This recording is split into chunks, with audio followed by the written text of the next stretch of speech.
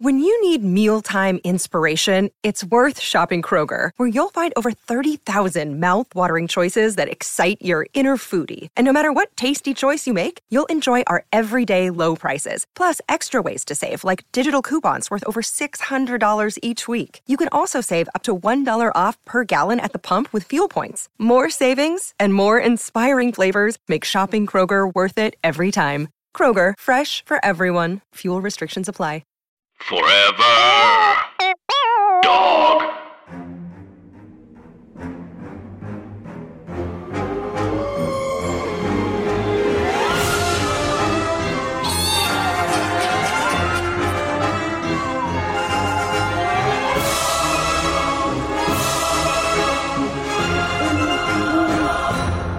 Hi, Anna. Hi, Andrew. And hey, everybody else. And welcome to our podcast, Scary Stories to Tell on the Pod. It is a Scary Stories podcast about people who like to laugh, who also like to be scared. And it's hosted by two friends, and it's very chatty, not very well researched. So if you're lonely or doing laundry, you found us. You're home. We are your friends. Turn that brain off. Let your motor skills take over. Just repetitive hand motions, man. It's good for trauma. It's good for not trauma. It's good for everything. Dude. Yeah, so we normally do stories from the Scary Stories to Tell in the Dark books, collected by Alvin Schwartz with drawings by Stephen Gamble. But this summer, we are doing a little series that honors the films of a very spooky, very funny filmmaker, and the series we like to call Stephen Summers. Summers. Oh, God or Stephen Summers. Summer. Or Summer of Summers. Summers. Stephen Summers is Summer. Can you tell that this episode we're recording remotely? Yep. After recording in person, not for Delta reasons, because I've decided that I can't get it, but just schedule. We're very busy moms. Very busy moms. And we are vaccinated, everybody. We are still being safe, but our brains have told us, in addition to our safe behavior, it just can't happen. Can't happen all the time. And if us telling you to get vaccinated is what you needed, then go get vaccinated. But I'm sure. Can you imagine? I'm sure that either you're already vaccinated or it's not changing your mind. But, it's nice to feel smug. So, Anna, we are now really kind of getting into an interesting portion of Stephen Summers' career. That is very true. We're getting into the ripples are drifting outwards. The scope is wider, but the impact of the ripple is decreasing because this film we're talking about today was not written or directed by Stephen Summers. That film is called The Mummy. The Mummy. Tomb of the Dragon Emperor. That is really going to come out perfect and crisp, I think. Really? I think we synced it exactly right. And I think whoever didn't like us before we did that likes us more now. It's this was the triple sequel, the third sequel. Mm-hmm. Is there a word for the third? Threequel. Threequel. Andrew, that came out so naturally. Thank you very much. I work in the film and television industry. That's right. And you're the elephant scarer? I scare the elephants to make sure that they eat their lunch. Because elephants notoriously, show elephants in particular, will not eat lunch. And it's like, listen, your body's your body. Don't starve yourself now. You're just going to pass out and hit your head on a lighting fixture. Anna, it is stunning to me. So this film came out in 2008. It did. And that was a good year for a lot of things. Yes. Houses. Oh, really? Everyone was really doing good, feeling good. Mitt Romney. A young upstart named John McCain was... Just kidding. Wait, I'm stupid. I said Mitt Romney. It's okay. Mitt Romney was alive in 2008. We didn't know where you were going with that. If you're curious about the academic rigor of NYU, that just proved it is worthless garbage. But this came out. It premiered in Moscow in July 2008 and was released in the United States on August 1st. Now why would they choose Moscow, do you think, Anna? That's a really interesting question, Andrew. I started to do research on the production of this movie, and I had to stop because there was too much to learn. Yes. Yeah, this one, for whatever reason, the Wikipedia is lush with information.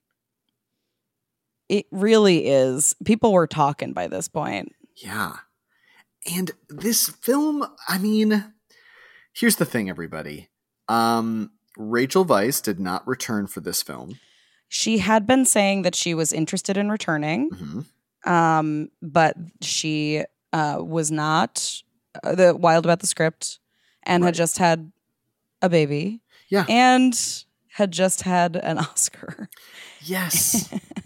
Which I think maybe she would have done it if it was like, you know, really great part for her. And it's just not.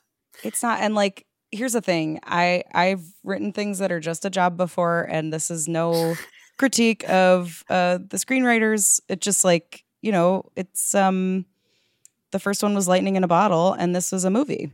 Yeah. And that's okay. And it is, once again, I feel like what gets lost in translation as we move along in the Mummy Cinematic Universe is that I feel like maybe producers get confused about what we liked about the first one. Yes. And instead, they are like this episode, it fasts forward 7 or 8 years. So we're keeping in the timeline. Yes. Rick and Evie now have a full adult son. His Alex from the last film is now 21 years old. He's grown, and he tells us that he does sex. He does sex, and he tells that to his mother at a tender part in the film. And we'll get there, but we'll get there.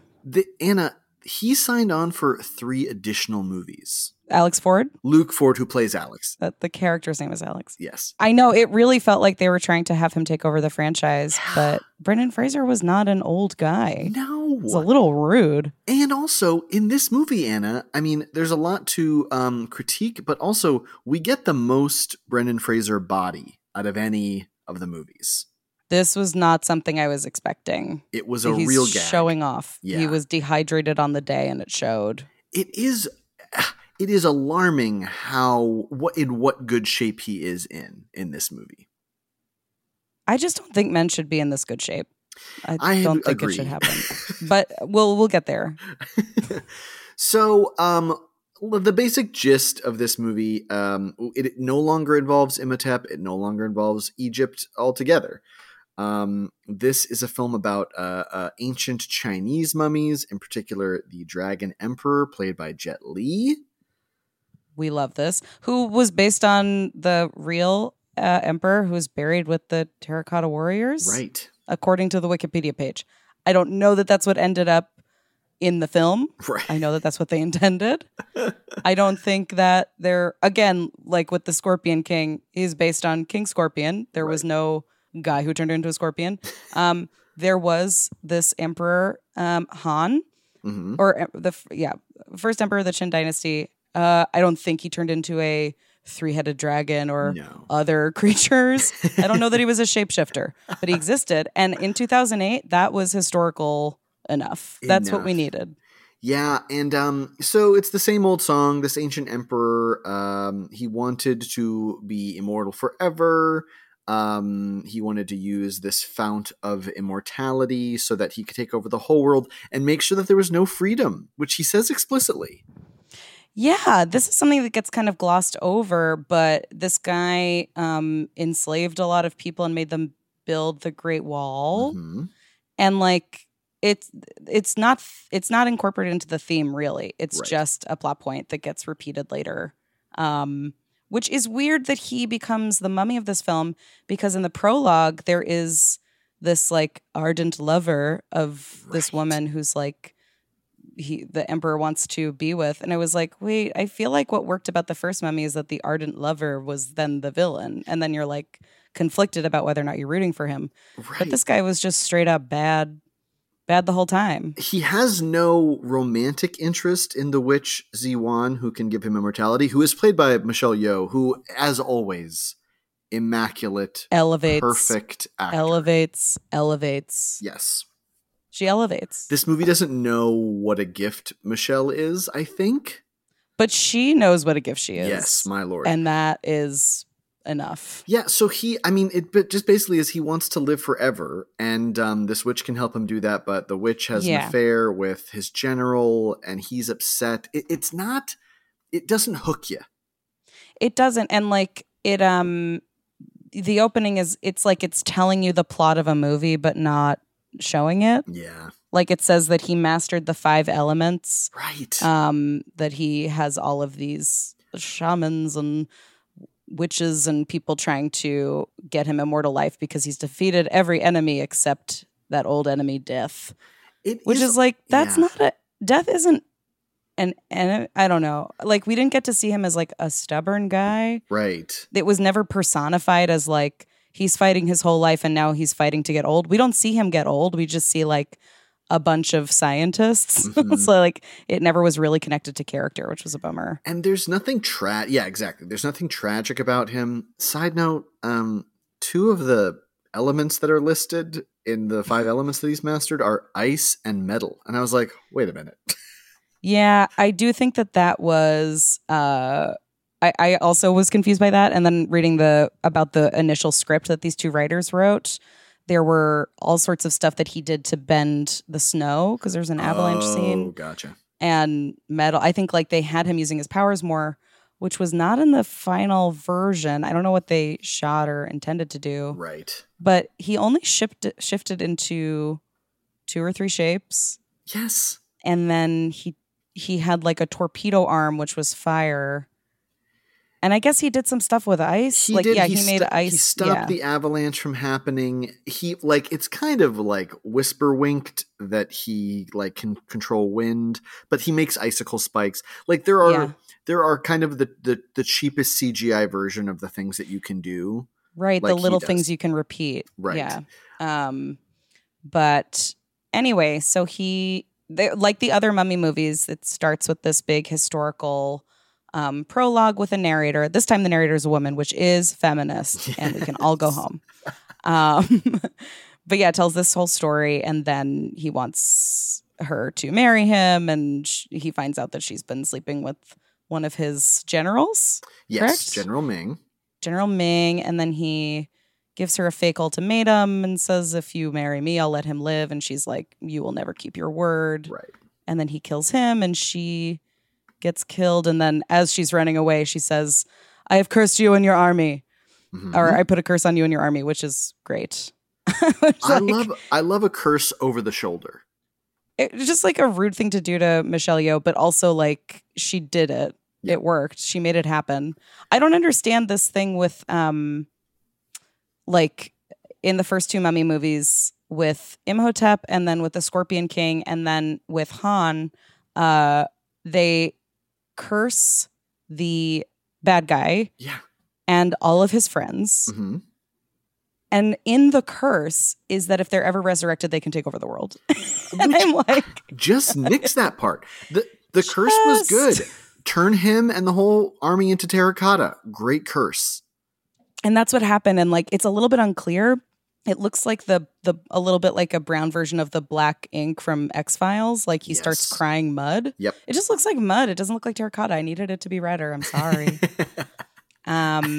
Yeah, and here was one of my main arguments. Terracotta is not a mummy. That's true. A guy. That's a guy. That's a guy in a ceramic shell. Yeah, that's like Raya, the dragon movie. Oh yeah, not the app. So then fast forward thousands of years. We're in 1946.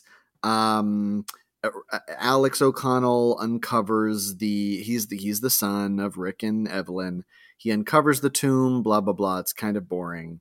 It's more like the white person is the key to unlocking the mysterious Orient. Oh, boy. It's like they need, like later Evelyn and Rick are forced to read incantations that no one else can read to bring him to life. It's like, are you sure? Do you know that you're in a massive country with millions of people? Like, who is fronting the bill for all of this luring? Because this guy has been like undercover working. There's like an older guy, isn't it?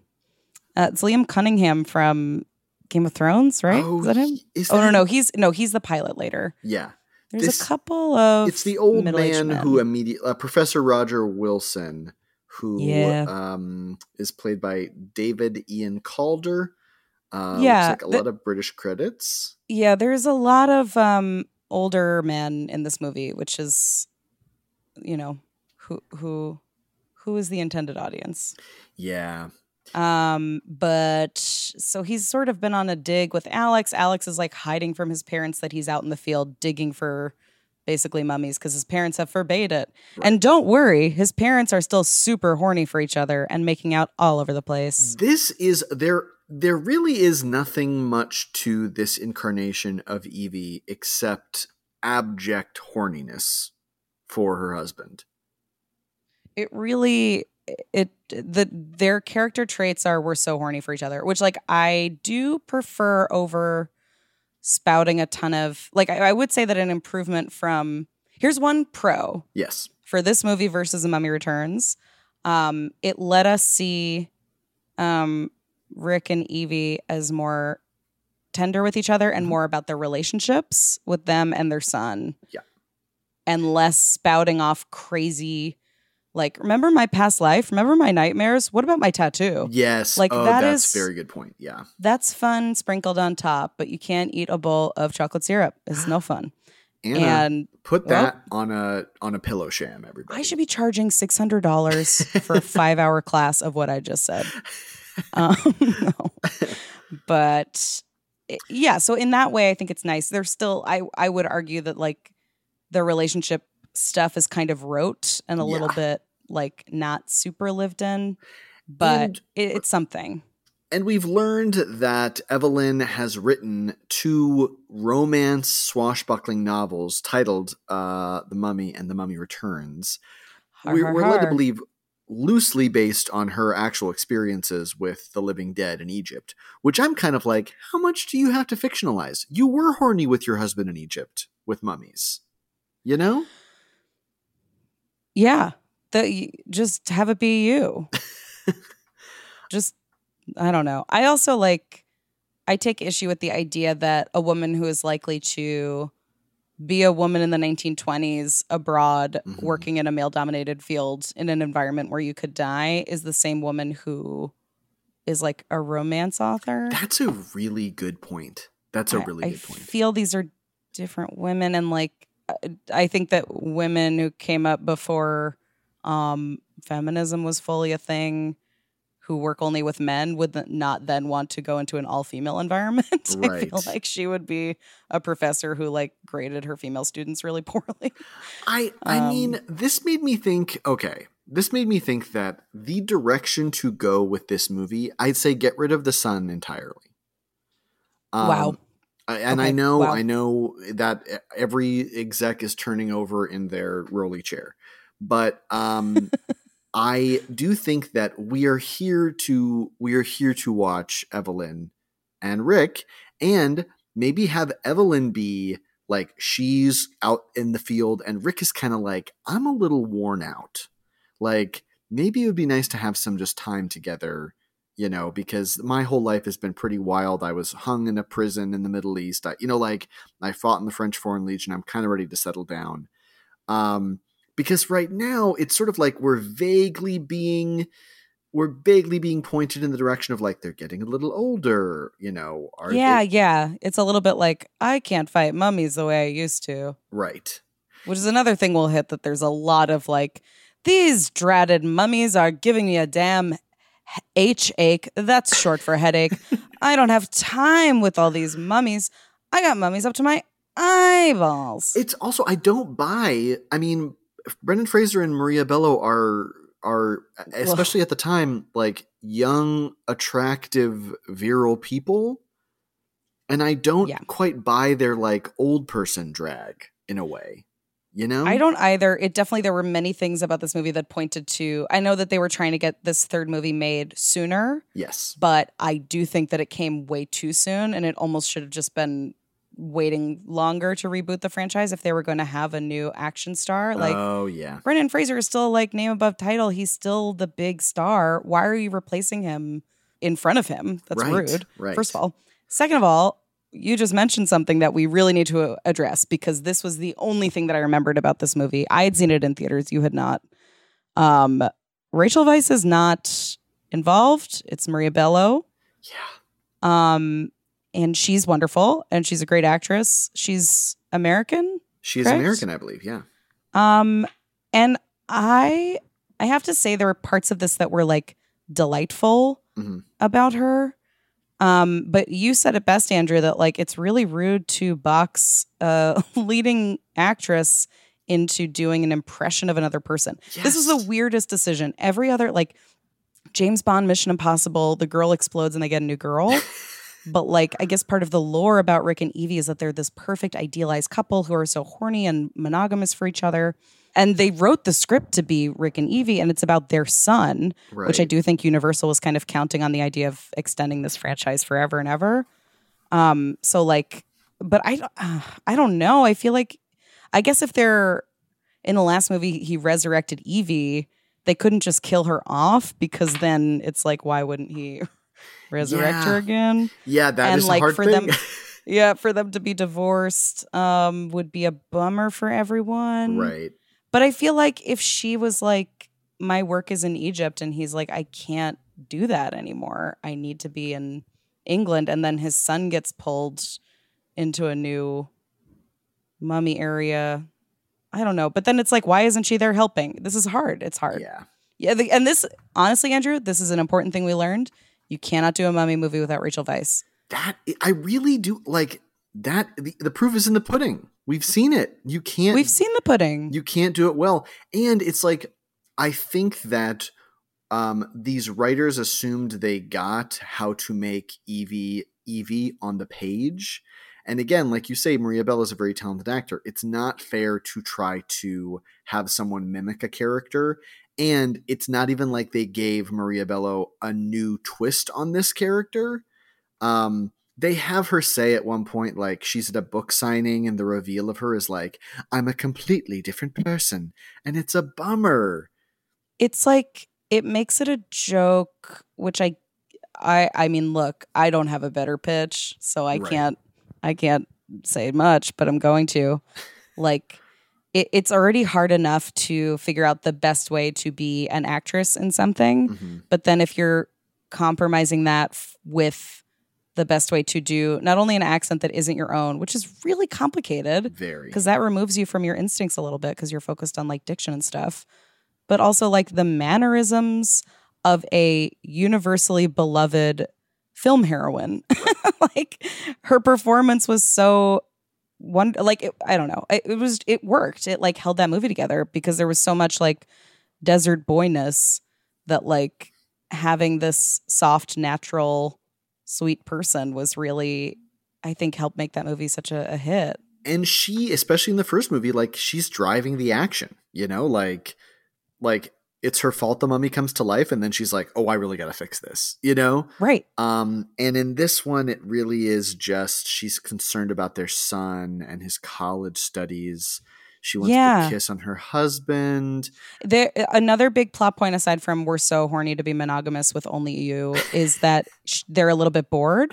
Yeah. They're like trying to convince themselves that they're happy to be in their giant mansion in England, which they've purchased with their Hominoptera cash. Mm-hmm. And we see her doing really dorky fake real sword fighting on a desk, just entertaining herself. And I was like, that's not like when we see Evelyn in the first scene that we see her, she's putting books away. She's like working. Right. And she's a klutz. And we see her like falling all around an academic environment. But like seeing somebody like sword fighting, which first of all, we never saw her sword fight. Right. She used daggers. It's fine. But also like, I don't know. It was really goofy. And it felt very much like underwritten. And that's, I think you're totally right. And it's like all this plot is being thrown at them. Rick and Evie are hired by the British government to take a huge gem called the Eye of Shangri-La back to China as a show of goodwill. That the Brits took all this stuff out of China. Now they're returning things. And so they end up crossing paths with their son, who has found the Dragon Emperor. Inevitably, the Dragon Emperor comes to life, right?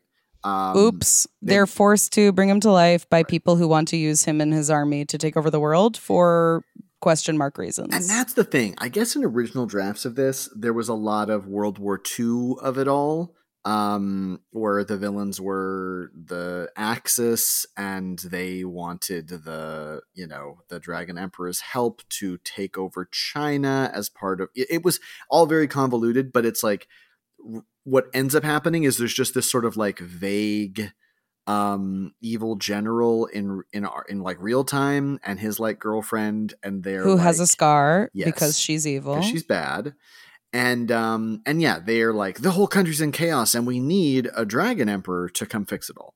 Yeah, it like in making on-screen roles for Chinese actors who can like also speak in Mandarin, which is just like it like then becomes a weird thing about like, for the glory of China, we want to raise the dead. It's like, ooh, what are we doing? No, I don't like that. That says something weird.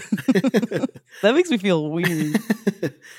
And there's like the obvious love story between Alex and the daughter of the witch we saw before. We think that she's just some random cutie girl. Yes. I looked it up. I think an 8-minute long fight scene that felt like 30. Truly that she kind of shows up out of nowhere and is like, hi, I'm a girl, and then helps him in the action scene. We don't know who she is. We just know that they're kind of hitting it off. Yeah. This takes place in Shanghai. Jonathan is back. Cue audience response of, yay, cool. I'm screaming, but it like, and he's reduced to a real, just like, pull the string in the back and say something stupid. Like, it is a bummer. Yeah, he is a doll. He is a baby dinosaur, not the mama doll of himself. It really is like he's talking about treasure the way I've seen drunk people talk about pizza. Yes. It's like, I need that. I could use that. These are some of the lines. Everybody talk about your favorite treasure. Can I see that treasure? This yak threw up. One of his lines is the yak yacked. Which is a bummer. Fucked up. He spends most of the movie talking either to himself about something he sees that he wants while going goo goo gaga, or talking to a yak. And he tells the yak, if only I met a lady like you, which is something that was in a big movie.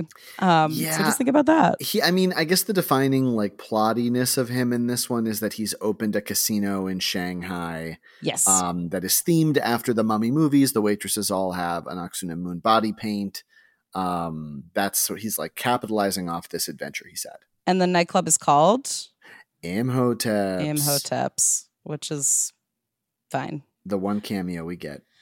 Oh, and by this point in the movie, I'm like, we've spent all of our time indoors in rainy areas, and that's not what I come to the Mummy for. No. We see Brendan Fraser. He's wearing a fedora and like a Dick Tracy suit, which is like, I don't want to see him wear a hat. I want to see the hair. Right. I want to see suspenders. I want to see pants that sit at the natural waist. I agree. I don't want to see a suit on him. That's such a bummer. I know, and I know we're keeping him in the place that we feel comfortable.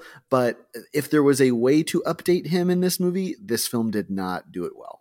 No, I do. I would have loved to see some World War II version of it. Yes, I get that it was dicey, but like, and this is much more streamlined. But I don't know that it's better. Yeah, like seeing the two of them as like fighting the Nazis, it feels like it goes full circle back to Indiana Jones. Right.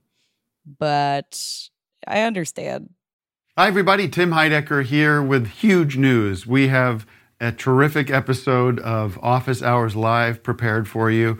We had the great stand-up comedian Kyle Kinane come in, and a very special in-studio music session from legendary Mdou Moctar. You're not going to want to miss this one. You can find it on your podcast app of choice by going to Sears or Macy's and getting an iPod, and then coming home, charging it up, and listening through your app.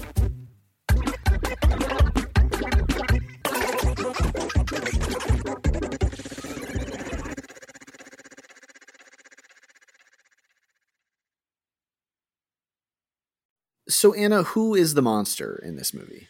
The monster is the Emperor, played by Jet Li, who's like gorgeous, but he's not costumed like he's hot. I think that they don't know that he's hot. They really don't. Which happened in the first Mummy movies but I think they accidentally made, like, we still found our way to finding the people hot who they didn't know were hot, like Ardeth Bay and Imhotep. But they did Jet Li a little bit dirty, I have to say. I think he could have had his shirt cut off or something. I don't know. And he's mostly CGI. Yes, that's the other thing. And I remember this from the reviews at the time talking about how he has such little screen time. It's nuts. My main issue with the movie is that the monster is CGI for most of it. He comes back. I will say that the moment that the monster is resurrected was cool and unexpected. They open his tomb, and then Lynn, the daughter of the witch, plunges a knife into the heart of a mummy, and then nothing happens. And she's like, wait a minute, this is a decoy. She says, this is a eunuch, which I love that the word eunuch is in a summer blockbuster, but it's like, this is a eunuch. The audience goes, oh. Mom? Yeah. And she goes, where is he? And then it's like in a horse-drawn carriage statue, and the horseback rider, the head breaks open, and there's two little mummy hands inside the head. Very good. Which is so cool and unexpected. You don't expect there to be hands in a head. Yep. You really don't. Think about that. And so he can make fire come out. He can do ice things. I feel a problem is that they keep saying at periods of the movie what his powers are, and there's no method to it. Like at one point they're like, he can turn into the most horrible things you've ever seen, and he's a wizard. And, like it just keeps stacking up to the point where it's like, I got what Imhotep's deal was. Imhotep is a mummy and he wants his girl. Yes. The end. This was like, and like as soon as the mummy steps into the Lake of Shangri-La. Yep. And then you see Jet Li's face and you're like, yay, it's Jet Li. And then you see two more Jet Li faces and then they turn into a dragon and it's a three-headed dragon. You're like, what the hell? Yeah. I've been sitting here since the prologue waiting for Jet Li, and now it's what? Jet Li is an amazing fighter. I have to say, there were some really cool fight scenes in this movie. That's true. But that's not the monster version of him. Like they took it a step further because he was the three-headed dragon. Then he was this like kind of bummery cat thing. Yeah, it's which he turns into twice. Right. It's like a protector lion dog that you see in a lot of Chinese artwork. And folk art, and it's like he turns into it twice. I also think it's like kind of a bastardization of like what that creature is. So just to like turn it into like an evil monster is like maybe we didn't do our full research on this. Yeah, it's like it's one thing to have only white guys in Palo Alto doing like what they think of ancient Egyptian religion because it's not so much practiced anymore, but like when it's like a still existing culture, when you're like, probably that, right? Yeah. Oh, that's right.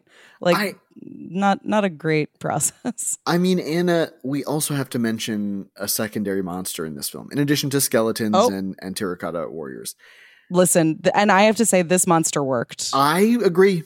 Ladies and gentlemen, gentle listeners, this film features Yetis. Multiple Yetis, lots of Yetis, unnamed Yetis. Unnamed, but they're helpers. They help. And they do. And like the thing with the Yetis is that they're very cat looking. Yeah. Which to me conflicted with the thing Jet Li turned into twice. Right, it's very feline, but not lionish. It just looked like a house cat in the face, which I wasn't expecting. Because to me, a Yeti's like a dude face. Yeah. And I think it's like, I will say at the very least, they kind of made Yetis their own, which I appreciated. Yes. I also think the Yetis, very good toys. Yeah, that's true. They look like toys. You could have a stuffed animal version of it, but you can also have action figures. They do a bit of both. Yeah. It's this could be on the ride. Yep. I mean, there is no ride for the can you imagine? The Mummy, the Tomb of the Dragon Empire. I think they should have called it The Mummy 3. Yeah. I'm sorry. The movie took a while to give us a mummy. Boy. And it's called The Mummy. And terracotta warriors are cool. There was like mummies for a moment, but then when the mummy's resurrected, he turns into a terracotta warrior. And then we get a dragon, and then we get Yetis. And then right towards the end, we get a bunch of mummies, which is nice. Yes. Appreciated. And Appreciated. that, like, Anna, you and I texted back and forth about this because we watched the first half together and then we watched the second half by ourselves. This movie has a moment that I found very moving and very like, what's the word? I was like goosebumped. I was thrilled. Where Michelle Yeoh has sacrificed her immortality to bring all of the people who the Dragon Emperor had wronged, who are buried at the base of the Great Wall of China, to life to fight him and his terracotta army. Yes. Yes. And you know what? They should have given her more to do because her scenes worked. Yes. And that moment, I was like, oh, this movie didn't realize that what this movie probably should have been is like, Evie has a friendship with this witch who she thinks is like another scholar, and then realizes like, oh, this is an immortal sorceress, you know? That thing where you think you made a friend and then you realize they're 2,000 years old. Yes. And you're like, does that affect this? And it gives her kind of a analogous Ardeth Bay that Rick had in the first two movies. Yeah, that's true. Because we just needed more Michelle Yeoh in this. We really did, because she has that thing that Arnold Vosloo had in the first movie where they commit hard to the craziness of what's happening. Right. But they also have the chops as an actor to make it work. Yeah. And I'm aware that Michelle Yeoh is an icon and that Arnold Vosloo was in Charmed and also very good. I'm not equating them. I'm just saying that the reason that both of those parts, quote unquote, worked was because of that quality. Yes. That's backed up by talent. Anna, I know the answer to this, but I feel that you might be the one to have to share it about what Ebert thought about this movie. He gave it 3 stars. I haven't even looked at it because I'm mad, but I can start reading it. Please. Moviegoers who knowingly buy a ticket for The Mummy Tomb of the Dragon Emperor are going to get exactly what they expect. There's a mummy, a tomb, a dragon, and an emperor. And the movie about them is all that it could be. If you think The Mummy, the Tomb of the Dragon Emperor sounds like a waste of time, don't waste yours. I, as it happens, have time to waste and cannot do better than to quote from my review of The Mummy. There's hardly a thing I can say in its favor except that I was cheered by nearly every minute of it. Okay, he's quoting himself. That's weird. Yes, weird. I did like his review for The Mummy. Right. But I was not, however, pleased by The Mummy Returns, which, just to remind us, he gave 2 stars. Right. Although it inspired one of my funnier reviews. Ebert's being weird. Don't be... Uncle Ebert, please. I was funny, remember? But The Mummy, Tomb of the Dragon Emperor is the best in the series. And from the looks of it, the most expensive, which is true. This movie was $145 million. That is for sure. Now, why did I like this movie? It was just plain dumb fun is why. It is absurd and preposterous, and proud of it.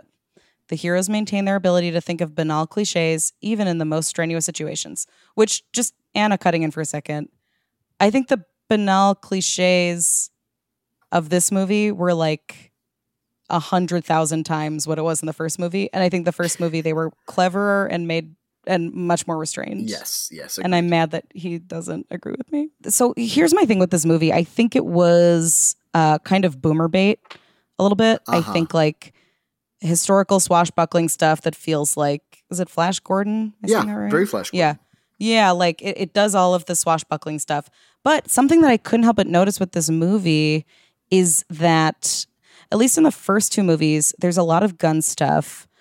But as the series goes along, as the trilogy goes along, in The Mummy Returns, you have Ardeth Bay saying, I prefer the Thompson. And there's more like, we're talking about guns. In the first movie, they don't like label the guns. It's not a gun commercial. There are guns, but it's happening in the context of like fun action that leads to something spooky in the desert. Right. That for me is like, it gets past guns. Guns are like a garnish. This movie was like, I know the audience wants to see lots of guns. Yeah. People talking about the guns. Like there's literally a big dick contest, like joking about between Rick and his son so about like, I have this one. It's bigger. Well, experience matters more than size. It's like I don't, as a father, you should not be discussing member size with your son. And as a son, you should not be discussing your sexual conquests over your dad's. Weird fight to have. It's classic, like, only child of two chaotic parents to, like, talk too much about sex and penises. But, like, there are, like, the gun scenes. There, at least in The Mummy, most of the gun scenes are, like, humans shooting guns at skeletons, which is great. This movie had so much of mortal humans shooting at other mortal humans, which for vast stretches of the movie made it feel like not a Mummy movie. Yes, it made it feel, it was also, it had a different cinematographer, and it made it feel, it looked like a James Bond movie. Wow. Because it was a lot of like, we're in casinos, we're in London, it's raining. It just, which I also understand that, like, I'm sure Brendan Fraser was like, please don't make me go to the desert for so long. That it hurts my eyeballs. It's very challenging, but it just did not feel like Mummy, and it felt like aggressive, mean action movie. Like we were really losing. Also, I have to say, something else I noticed is that Brendan Fraser's voice sounded different in this movie. Anna, I was about to say this, and I feel as though he was directed to speak lower to show that he's aging, and it's a huge mistake. Weird. Yeah. Oh, that would make sense. I was like, did he have like vocal surgery or something? Like, I don't know. But they did not change his appearance that much, and I'm betting you that he was instructed to try to sound older. It did sound like he was trying to sound like the character after being in like 8 years of other movies. Yeah, and he doesn't. I think it's like the presence of an adult son makes him not have a lot of fun. Like it just, you want to see the kind of roguish, exhausted Rick O'Connell, and this is more of just like if you had a dad who's a bummer, telling you how to like fix your car. Yes, like there was a scene way later into it where he says, I've been trying to be a good husband and I've been trying to be a good parent and I've been dropping the ball lately. Mm-hmm. And while he was saying it, I was rolling my eyes so hard and I couldn't wait to talk shit about it. And then while I was hating it up in my brain, down in my heart, I was feeling something. Yeah. Yeah, I get that. Like, has never happened to me before. Like usually I stop hating it and then start loving it. But this was like, while I was still hating it, I loved it. And it was something that I was really craving, which is like what you talked about for Mummy Returns, it's not easy being a dad. Like, that's what we need. It's a family movie. Yeah. And like, there is a lot of conflict that happens when you're college age with your parents. Like, that should have been where we started. But we go so long before we get to the characters and before we get to the mummies. And that's why these movies are successful. And that is, you and I both had a back and forth that the last half hour of the movie is actually quite fun. Yes. But so much of the good faith that I think the audience would have for it has been worn out by the first hour and a half. Yeah. That you're just like, oh, I don't recognize any of this. And the stuff that was familiar is not being done in what feels like a respectful way, or things feel old or played out. But as soon as we get to them, like fighting skeletons and mummies and Yeti, like that stuff is great. That's why we're there. And we're there to see like the human story within this like bonkers Universal Monsters world. Yeah. I think it just was that the culture became cheesier around this time in history in 2008. Oh, yeah. And I think that Brendan Fraser, his later career, was really impacted by that cheesiness. Like there's a part where the two Yetis team up to get a bad guy. And then when it happens, they both pump their arms like, yes. And I was like, oh, God, this is when we were all buying T-shirts at Walmart that said like, suck it, England for 4th of July. Like this was every year on 4th of July, you got a shirt that said Old Navy and the year it was. Yes. Like this was the culture that produced two Yetis going, we did it. Yeah. Memes were just really taking off and people really appreciated them. Yes, they did. And I do think this movie is a very straight film, but I will say I have a list, and I believe you do as well. I have an extremely long list. Same.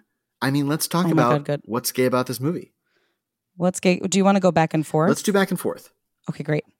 What's gay about this movie? Maria Bello playing Rachel Weisz. That's gay. That's gay. Telling all your friends with ponytails to prepare for war. That's gay. Yep. Writing a book is gay. Writing a book. Getting mad at your witch friend for betraying you. Okay. The line, I cursed you and your army. That's gay. Showing up virtually unrecognizable to your own book signing. Okay. That's gay. Naming a nightclub after someone who choked you out and tried to kill your sister. That's gay. Saying your only enemies are time and age. It's extremely gay. A diamond covered in snakes is gay. Oh, that's gay. Decapitating an older man who wants to spend time with you. Gay. Gay. Giving Michelle Yeoh an ultimatum is gay. Trying to kill the beautiful woman your hot straight coworker just met. Gay. A statue looking at a map and saying, "Why did you raise me?" is gay. And the line, "Why did you raise me?" also gay. Your parents fighting over whether or not they smothered you as a kid on the roof of the bar you're currently in. It's an episode of Girls. Yep. That's gay. A mummy covered in terracotta is gay. Oh my God, yeah. Pottery. The line, soon all our training and exercise will result in great fruit. Gay. Andrew, you win. You win the whole summer. It's all for Fire Island. It all is for Fire Island. We'll eat when we die. Yeah. Needing to find the pool of eternal life. Oh, gay. If you're like saying, I need to get in a pool or I'm literally going to die is gay. The line, I live to serve you, sir, and will help you live forever. Gay. Deglazing vegetables with scotch in an airplane. Gay. The line, spank my ass, Rick, put me out. Who says that? Jonathan? Jonathan. Everyone is begging Rick to do things to him. Yeah. That was the success of Indiana Jones, is that they knew that he was really hot. Yes. Okay. Yeah. Repeatedly going on vacation with your sister and her husband and their kid. Pulling your face off to throw at a twink. Was that to Alex? That was, yeah. General or the Emperor pulls the terracotta off his face and then throws it and it hits out. I was walking around doing stuff during this movie, I gotta say. The line, I've had my fair share of experience with the opposite sex. The line, go Geraldine, be free. The line, hey mom, I'm sorry I blamed you guys for raising the Emperor. That's straight. That is straight. And I think this is my last one. Causing drama because you invited too many people over to an older Bear Thruple's winter home. That's gay. That's gay. Andrew, I don't know how to tell you this, but I have 20 more. Oh my God, please. Really fast. Okay. The line, my mother is under the impression there's something between us is gay. Being on a mountain is gay. Flying a plane is gay. Saying, it's not easy being me to a yak is gay. Trying to find Shangri-La and finding it kind of right away. That's gay. The line, prove yourself to me.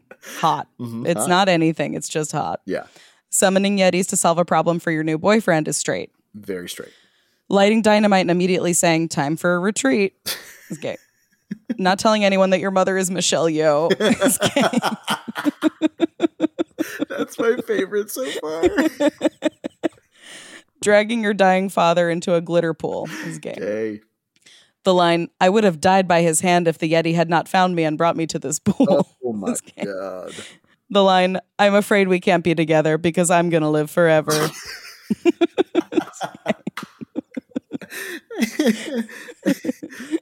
A spa treatment that's supposed to make you look youthful, but instead turns you into a three-headed dragon. Coming back from the dead and immediately going to work, that's straight. That is straight, yeah. The Emperor is resuscitated and immediately turns into a dragon and goes to the army. And you gotta work. The line, bring down the wrath of the oppressed on this Emperor and all who serve him. That's gay. That is gay. Michelle Yeoh giving a dramatic monologue to skeletons is gay. Brendan Fraser speaking Mandarin on a green screen. Not gay or straight, just something to think about. Jet Li stabbing Michelle Yeoh with a sword. Lighting torches with your mind for no one is gay. There's a scene where Jet Li walks with his arms outstretched and just lights the torches, and it's very queer. The line, now you can rule in hell is gay. And that's it. That is it. Anna, that was a really good list. I didn't expect this movie to be quite so gay, but it was a sneaker gay. I think because it was expensive. And I think the higher the price point sometimes, the more it lends itself to queerness. And I can't believe it. We've finished the Mummy franchise. It hurts. It hurts. I wish there were more. And you know what? I think there's a distinct possibility, Anna, that one day we will do this again. I think we will. I could do an entire podcast just about the Mummy, and I think that the entire listenership would just be me. Yeah, but sometimes the ones for us are the most important ones, you know? That's true. Andrew, thank you so much for keeping us on track. Oh my gosh. I feel like pleasure. I want to talk about 1,000 things, and you keep it focused, which is nice. I appreciate that. I'm so grateful to have the most knowledgeable Mummy franchise scholar that exists to host a podcast with. Oh, that's you. Oh, no. Anna, next week, I believe, will be our last Stephen Sommers summer installment for now. I can't believe it. I'm not ready for it to be done. We will be watching the 2013 film, Odd Thomas. Odd Thomas, you know? Again, if you want to get in on the ground floor, I have not seen this film. Anna, have you seen it? I don't know anything about it. Okay. Aside from it and who's in it. Great. Yeah, let's keep it that way. I kind of like being surprised. Same. And if you know anything about that movie, if you worked crafty on it, or anything like that, please do let us know. We love getting intel. Yes, we already got a little bit of intel. If you have any intel, send us all the intel. We love it. We love it. Anna, it has been a treat as always. It's been such a treat. Andrew, you are the host of this podcast, so you already do this, but other people can follow us on Twitter and Instagram at scarystory_pod. You can send us your scary stories at scarystorystory@gmail.com. And another thing you can do, get out. Forever Dog. This has been a Forever Dog production. Scary Stories to Tell on the Pod is executive produced by Brett Boehm, Joe Cilio, and Alex Ramsey. Produced by Tracy Soren. Original theme music by Chris Ryan. Cover art by Bats Langley. To listen to this podcast ad-free, sign up for Forever Dog Plus at foreverdogpodcasts.com/plus. Check out video clips of our podcasts on YouTube at youtube.com/foreverdogteam. And make sure to follow us on Twitter, Instagram, and Facebook at Forever Dog Team to keep up with all the latest Forever Dog news.